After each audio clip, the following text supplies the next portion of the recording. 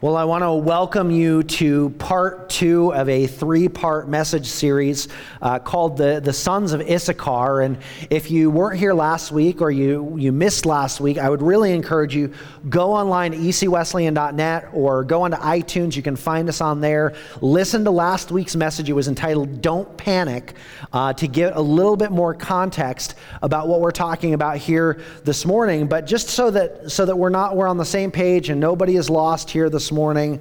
Last week we took a snapshot and 2 different snapshots in the history of one of the 12 tribes of Israel, and we looked at a huge mistake that they were a part of that cost Israel years and years of wandering in the desert, all because they panicked and forgot who God was in the midst of controversy and uncertainty. But if you fast forward into their history, into the history of the sons of Issachar, we find this written about them in 1 Chronicles 12:32. It says this: there were 200 captains of the sons of Issachar. They understood the times and had much understanding of what Israel should do. They understood the times and had much understanding of what Israel should do, and all their brothers obeyed them. And the reason why this is so important, the reason why we're taking 3 Sundays to talk about this, is because our responses, whether it's a response to culture, whether it's a response to social media, or a response to our circumstances, a response to the things that are going on around us, our responses will either serve as a cautionary tale or a guidepost for future generations. Make no mistake, people are watching the church. How we respond to our culture often dictates how our culture perceives Christians and the Christ that we represent. And let's face it, we've done a really terrible job in the past with this. But I believe that God is sounding a call for His church to understand the times, to understand the setting that we're in, and to know what to do with that, and to actually go do that. And this process starts as we place our trust in God, focusing on Him instead of panicking. So where do we go next? Where do we go from there? Well, this morning we're going to dive back into Acts chapter 17. As I shared with you guys last week, we're kind of in this mid-series lull where we haven't quite finished up talking through the book of Acts, and we're going to get to it, but it's going to come a little bit later. But we're going to dive back into the book of Acts, into the story of the early church, into chapter 17. If you're using the Bible in the pew in front of you, it's going to be on page 899. It's also going to be on the screen. And we're going to be revisiting the same portion of Scripture that Pastor Mark talked about on February the 26th in a message entitled, Who is Our God? We're going to be taking a little bit of a broader look at the chapter as a whole, and through it, we're going to discover some truths about engaging our culture, how to do it, and what we can expect as a result. Now, I'm not going to read the entire chapter for you here this morning. We're going to break this up in a couple of different sections. The sections that I'm not going to read, basically all you need to know is it's like the Hamburglar section of the Bible where it's just rabble, rabble, rabble. Anybody old enough to remember the Hamburglar? All right, fantastic. All right, so yeah, it's just rattling and noise that's going on here. You can go back and read it. All right, so starting in verse 1 of chapter 17. When Paul and his companions passed through Amphipolis and Apollonia, they came to Thessalonica, where there was a Jewish synagogue. As was his custom, Paul went into the synagogue, and on 3 Sabbath days he reasoned with them from the Scriptures, explaining and proving that Messiah had to suffer and rise from the dead. This Jesus I proclaim to you is the Messiah, he said. Some of the Jews were persuaded and joined Paul and Silas, as did a large number of God-fearing Greeks and quite a few prominent women. But other Jews were jealous, so they rounded up some bad characters from the marketplace and formed a mob and started a riot in the city. Like I said, rabble, rabble, rabble. It's the Hamburglar section. All right, skipping down to verse 10. As soon as it was night, the believers sent Paul and Silas away from there to Berea. On arriving there, they went to the Jewish synagogues. Now, the Berean Jews were of more noble character than those in Thessalonica, for they received the message with great eagerness and examined the Scriptures every day to see if what Paul had to say was true. As a result, many of them believed, as did a number of prominent Greek women and many Greek men. But here comes the Hamburglar again. But when Jews in Thessalonica learned of that Paul was preaching the word of God in Berea, some of them went too, agitating the crowds and stirring them up. Rabble, rabble, rabble. All right, skipping down to verse 16. While Paul was waiting for them in Athens, he was greatly distressed to see the city was full of idols. So he reasoned in the synagogues with both Jews and God-fearing Greeks, as well as in the marketplace, day by day, with those who happened to be there. A group of Epicurean and Stoic philosophers began to debate with him. Some of them asked, "What is this babbler trying to say?" Others remarked, "He seems to be advocating foreign gods." They said this because Paul was preaching the good news about Jesus and the resurrection. Then they took him and brought him to a meeting of the Areopagus, where they said to him, "May we know what this new teaching is that you're presenting to us? You are bringing some strange ideas to our ears, and we would like to know what they mean." All the Athenians and the foreigners who lived with them spent their time doing nothing but talking about and listening to the latest ideas. Paul then stood up in the meeting of the Areopagus and said, "People of Athens, I see in every way you're very religious. For as I walked around and looked carefully at your objects of worship, I even found an altar with this inscription, 'To an unknown God.' So you are ignorant about the very thing you worship, and that's what I'm going to proclaim to you. The God who made the world and everything in it is the Lord of heaven and earth, and does not live in temples built by human hands, and he is not served by human hands as if he needed anything. Rather, he himself gives everyone life and breath and everything else. From one man he began all nations, that they should inhabit the whole earth. And he marked out their appointed times in history and the boundaries of their land. God did this so that they would seek him and perhaps reach out and find him, though he's not far from us. For in him we live and move and have our being, as some of your poets have said, we are his offspring. Therefore, since we are God's offspring, we should not think of the divine being like gold or silver or stone, an image made by human hands, by human design and skill. In the past, God overlooked such ignorance, but now he commands all people everywhere to repent. For he has set a day when he will judge the world with justice by his appointed man. He has given proof of this to everyone by raising him from the dead.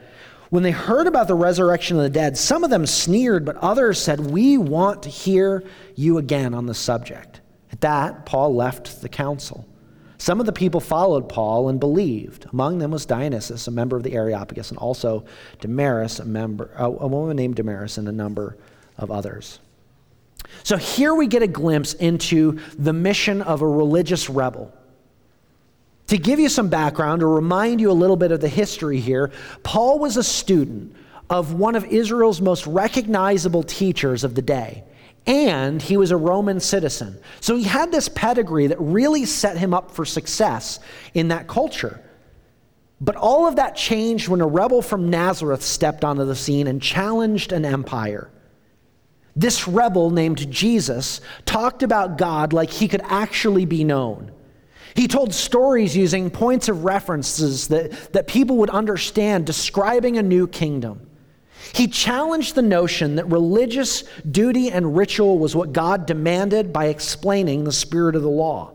He shook up the complacency of leadership by unveiling their motivations behind their leading. He was even so audacious that he healed the sick on the Sabbath. He associated with sinners and tax collectors. He redeemed prostitutes, and he called outcasts to follow after him and to carry on his teachings. And to Paul and his associates, this Jesus had to go. They tried to kill him, but it didn't take. And all around there were stories of his resurrection, and into this preposterous place, Paul, then called Saul, made it his mission to hunt down every last voice of dissent and silence them. But a funny thing happened when Jesus, who Paul thought was dead, appeared to him and changed the course of his life. And so now it's Paul with a new name and a fresh faith that's using the stylings of Jesus.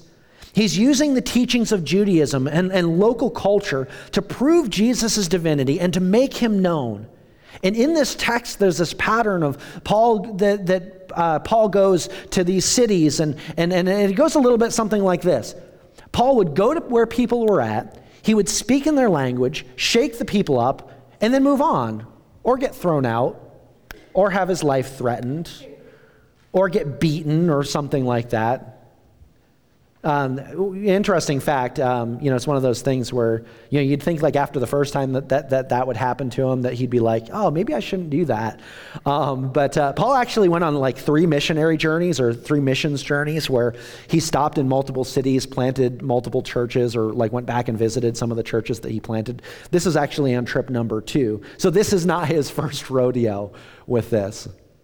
So how does this how does this help us in our journey to understand the times and know what to do? Well, today we're going to be framing in the conversation with some tools that you can use in both understanding and engaging our culture.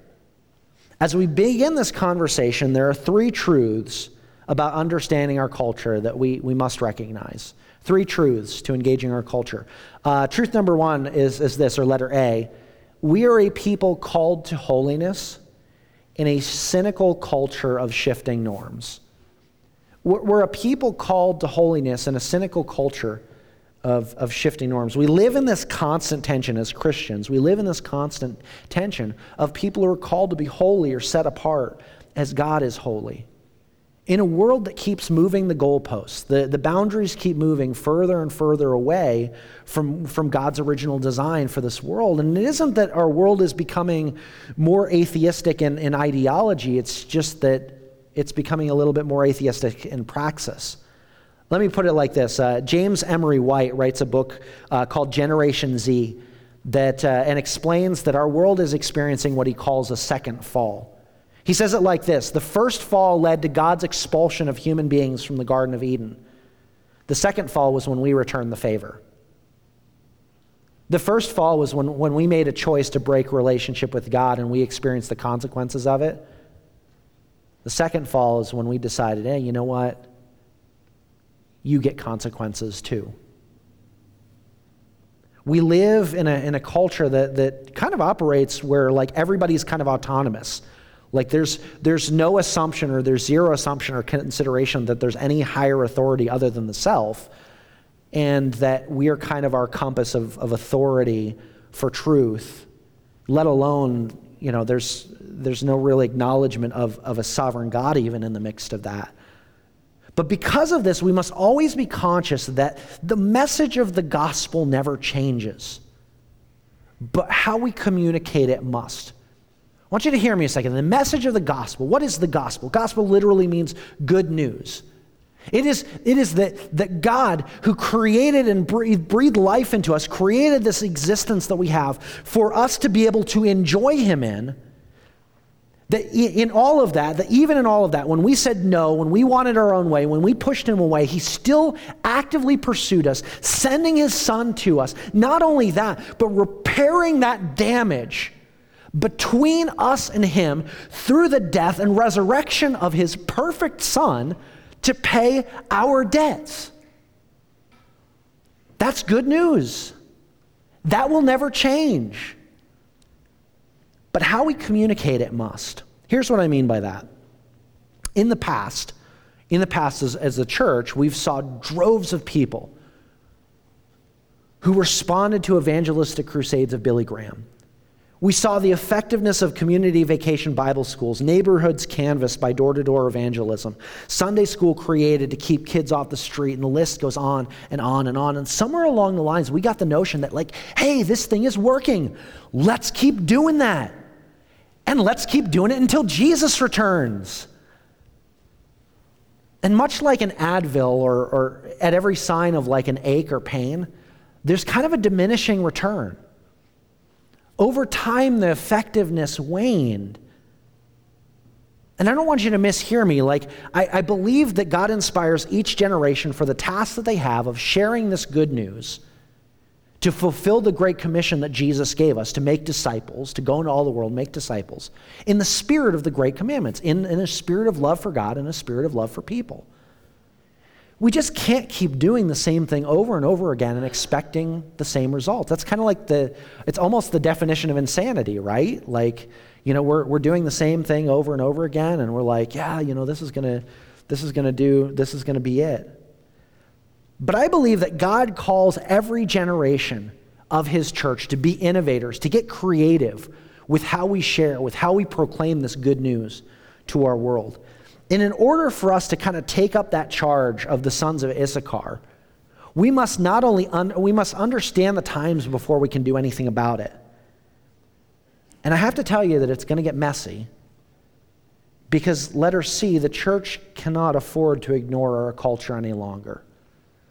The church cannot afford to ignore our culture any longer. Last week I made a joke to make a point about the church's response to culture and how we freak out at any type of sign of controversy. But the truth is that our ignorance of our culture has and will continue to damage the church and its influence and effectiveness. Walt Mueller puts it like this. Walt Mueller runs an organization out of Pennsylvania called the Center for Parent and Youth Understanding, and also writes about engaging the culture. And he says this, he says, in today's media-dominated culture, media avoidance and ignorance invites irrelevance that can spell disaster. Let me say that again. In today's media-dominated culture, media avoidance and ignorance invites irrelevance that can spell disaster. What does that mean? Well, let me tell you what it looks like. Let me tell you a story about Kristen. As a young girl, Kristen enjoyed video games. She reveled in immersive stories and relatable characters, and experienced strong emotions as she would during moments of these stories where she would listen to the musical scores. And as she got older, Kristen had an encounter with Jesus and started to attend church. When word got out about Kristen's favorite hobby, she was confronted by a woman in her church condemning her hobby as a tool of the devil, without realizing that she had been drawing correlations between what she was experiencing in her games and what she was discovering to be true about Jesus. I heard Kristen's story 2 years ago, and I got to tell you, it nearly broke my heart. I launched a podcast along with a friend of mine about life, God, and video games, and Kristen, shortly after we began this, commented on one of our podcasts about this and shared her story. And I'm grateful to know that those experiences of hers did not push her out of the church, but I know her story is not an isolated one. There are many who have lost faith or have avoided Christianity altogether because we've historically done a disservice to people around us by not having good conversations about things that are going on in our culture. But this is where there's hope. There's hope because we too can learn to have those same type of conversations like Paul had in Thessalonica, Berea, and Athens. So how do we do this? This seems like a little bit of an overwhelming task. How do we engage our culture without getting sucked into it? How do we be in the world but not of it? To answer that question, we're actually going to borrow a tool from Walt Mueller called the 3D approach. On the back of your handout here this morning, there's going to be some of the comments and questions and stuff like that we're going to roll through here. And this I didn't want you to have to write all these things down, and this is not an exhaustive list, but this is like a beginner's, if you want a starting point, this is a good starting point. But this is something that we can start practicing. But before we get there, I need to offer a few disclaimers. Disclaimer number one is that this will make you uncomfortable. It will make you uncomfortable because it will force you to look into dark, broken, and messy situations. Anytime that you engage the culture around you, you will find brokenness. You will find things that are messed up. You'll find things that are messy, that don't make sense. And it's okay to be uncomfortable. Disclaimer number 2 is you should always approach every form of media and any engagement like this with much prayer, asking for God's understanding and his wisdom, for him to give you his eyes and his heart as you approach these things. It's hard to get frustrated in a situation. It's hard to experience that towards a person when you realize that they're somebody that's created in God's image. When you remember that they're a person that is dearly loved by God, that Jesus went to the cross for that person. Disclaimer number 3 is you should never, never, never, hear me out here, you never, never, never, never, never cross lines of biblical absolutes, your personal convictions or areas of weakness solely for understanding. I would be amiss if I did not give this disclaimer, because each of us struggles with different things. Each of us has different temptations in different areas. And you know the ugliness of those things. You know where you've come from. Or maybe even what you struggle with right now. Don't take this as permission just to go into something like that. And if you find yourself in the middle of trying to discover and trying to figure out how do I engage my culture? How do I engage people in my neighborhood? If you come into that and you start experiencing temptation, bring somebody alongside of you in that. Bring somebody alongside that can help you kind of make sense of that can keep you accountable in that. Don't go this alone. Okay, now that those disclaimers are out of the way, point number 2, how to engage our culture. We're going to look at the 3D approach. This is from Walt Mueller's book, How to Use Your Head to Guard Your Heart. Letter A, we discover. In the discovery phase, we evaluate the origin, authenticity, accuracy, bias, and distortion of information and ideas. We determine what type of media we're evaluating. Is it presented as commentary, history, fiction, poetry, entertainment, or satire? What worldview is being presented through this medium? What lenses is the creator, the author, the artist? What lenses are they communicating through? And kind of importantly along with this too is what lens am I looking at it through? How am I viewing this thing? What's my worldview as I approach this material? And who is the artist? What's their background? What are their experiences? What experiences do they bring to the table that have caused them to create whatever this thing is? And then letter B, we discern. We evaluate what we've learned through the discovery step, and we evaluate it in light of God's word. Christians, this is our lens. These are kind of the goggles that we view the world through. We view the world through the lens of Scripture, through the lens of Jesus. We look at people as Jesus would look at people. We look at circumstances the way that Jesus would look at circumstances. Everything that we do, every way that we respond should be through the filter of Scripture. And so as we evaluate stuff, we need to kind of sift things through with that. Pay attention to how the Bible speaks about these attitudes, values, behaviors, beliefs, and worldview elements. Learn to discern fact from fiction. And recognize how media affects you. You know, we're all impacted by different things. Some of us are impacted by the things that we hear. Some of us are more impacted by the things that we see. Some of us are more impacted by the experiences or the circumstances. Recognize what impacts you, and don't mistake this. Don't make a mistake in thinking that you're not impacted by things. You are. It's why if you're working out, you want something that's a good motivating sort of tune, where if you're trying to relax, you're going to listen to something a little bit more calming. We're affected by this. Walt kind of describes our culture as kind of like a stew. If you've ever made a stew, the flavors in the stew kind of start bleeding into each other. That everything in there kind of is impacting each other apart. And we have to recognize that that's a thing. So recognize the stew that you're kind of dipping your toes into. That sounds gross. Who would want to eat a stew like that? Sorry. It's Pastor Damien Brain for you. All right, letter C. Then we decide, moving on. We decide, now that we have all of this information, like, what do we do with it? Like, how do we respond to it? What kind of conversations come out of this? Like, what do I do next? Now that I know this, like, information is one of those things. Like, we have a lot of information. We probably have the most access to information in our culture that we have ever had. So now that we have this, what do we do with it? Well, we make an informed decision based on what we discovered and what we discerned out of Scripture.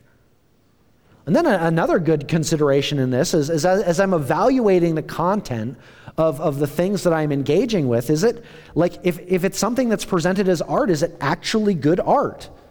Like, do we know how to distinguish that? Francis Schaeffer, he has this book called Art in the Bible, and he writes about these 4 standards for artistic judgment. There's technical excellence, validity, intellectual content or the worldview that it came through, and integration of the content in the vehicle. I really wish that I could spend more time in kind of unpacking some of those things. But he does highlight that, very interestingly, just a little bit of a sidebar here, that Christians can make Christian art, Christians can make non-Christian art, non-Christians can make non-Christian art, non-Christians can make Christian art, and both of them can make bad art. And it's our responsibility as people who are in relationship with a creative and artistic God that we recognize one from the other.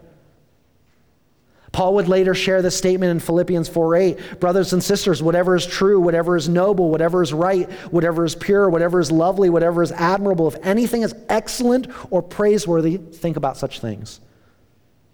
And friends, this isn't something that we practice. Like, this is not like a one and done thing. Like, you don't just kind of like walk through this once and you're like, hey, I'm done with it. I can just kind of shelve that and be done with that. But this is kind of part of us engaging our mind to worship God. We think critically. We go beyond the surface. And it's crucial for us to develop and adopt like a literacy with evaluating our culture and develop evaluation skills, because it's going to inform us. It's going to shape us. It's going to empower us to communicate the message of Jesus in a language that our culture understands. We have to remember that in every situation in Acts 17, Paul went to where people were at. He went to where people were at. He spoke in a language that they would understand. He used their art, their writings, their culture to put the beauty of Jesus on display, just like Jesus did with his parables and teaching. So what can we expect when we engage with our culture, when we seek to understand the times, when we seek to understand the stew, understand where you are? What can we expect? Well, we find 5 different things in this passage. We're just going to go ahead and touch on each one of these very briefly. Letter A is sharp criticism. You'll always find the Hamburglar crowd.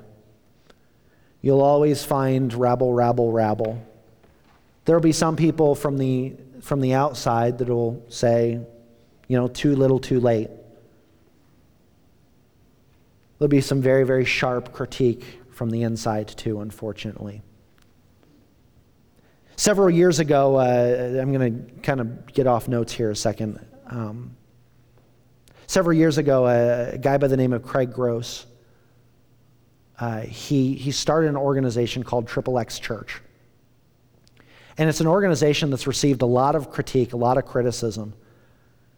Because the mission of XXX Church is to take the good news of Jesus Christ into the adult film industry. To go into a very, very, very dark place. To let people know that Jesus loves even them. At some of these expos and some of these gatherings, they would even hand out Bibles that on the front of the Bibles it says, Jesus loves porn stars. And it was met with sharp criticism, sharp critique. But they're willing to take a dare. They're willing to take a dare to go into a dark place, to share love, to share value. I remember listening to an interview with a young lady that they had talked to. And she said, I would have never expected to hear that from the church. I would have never expected to experience that from the church, because every time I walk into one of these places, there's always somebody that's yelling at me and telling me that I'm less than. And there was somebody that was walking with Jesus that said, God loves you so much, even right where you are right now, and he desires so much for you. When you engage your culture like that, you're going to be met with sharp criticism from within and from without. Letter B, there will be thoughtful critique. There will be some who will want to process this a little bit. They'll dig a little bit deeper. Luke writes in Acts here, he calls them noble in character, because they received it with eagerness and they searched it out to make sure that it was true. Letter C, there will be some that will dismiss you. They'll say, this is irrelevant. This has nothing to do with me. What fellowship does light have with darkness? Why should we go out there? Why should we do anything beyond these walls? There'll be some that will think, why would you do anything outside of these walls? Letter D, there will be conversations of explanation. Some people will want to know more. Why would you do that? Why would an organization like XXX Church that has that takes the church into a place that has nothing to do with the church, why would you do that? Let's talk about that. Let's talk about that. There will be some conversations. Letter E, there will also be some salvations. There were those who were saved, who came to know Jesus through this audacious conversation. You know, think about this conversation in Athens. Like, Paul noticed that they were a very religious city. He noticed their idols. He noticed their works. He noticed like how religious that they were. And he could have gone in there like just guns blazing and just raked him over the coals, because he was given the opportunity to speak. And he says, hey, I see you're very religious. Let me tell you the thing that you don't know in this. And I'm going to use your art. I'm going to use your idols. I'm going to use your writings. And we're going to talk about this. And church, this is something that we're not going to get right overnight. And really, like, this conversation here today, this is a conversation starter. Like, this is not all there is to this conversation. I mean, we could talk for years and years about the best way that we can do this to engage our culture, but we have to start now. We have to start now doing this. Because as this is like the first crucial step in teaching us how to understand our times and live and proceed in the most God-honoring and effective ways possible. If you've ever tried to learn a foreign language, it takes years and years to master. But if you've ever been in a culture where you've tried to speak their language and you've taken the time to learn the language, a lot of times people are very grateful that you would take the time to do that, and they're gracious with you. This is really like a lost art. But the future of the church depends on it, and it depends on us learning to speak the language of our neighbors in order to be able to effectively communicate the good news. So what's next? So the next story that you read, the next show that you watch, the next podcast you listen to, the next video game that you play, the next internet site you browse, the next song you hear, dig deeper, be more attentive. Seek out how God might be a part of taking that thing, that part of our culture, and leveraging it for his purposes. Because when you do, you'll join ranks of people like Paul and like the sons of Issachar and like Jesus himself as raiders of the lost art. Let's pray. God, we want to take a minute and recognize that this is something that we can't do on our own, that we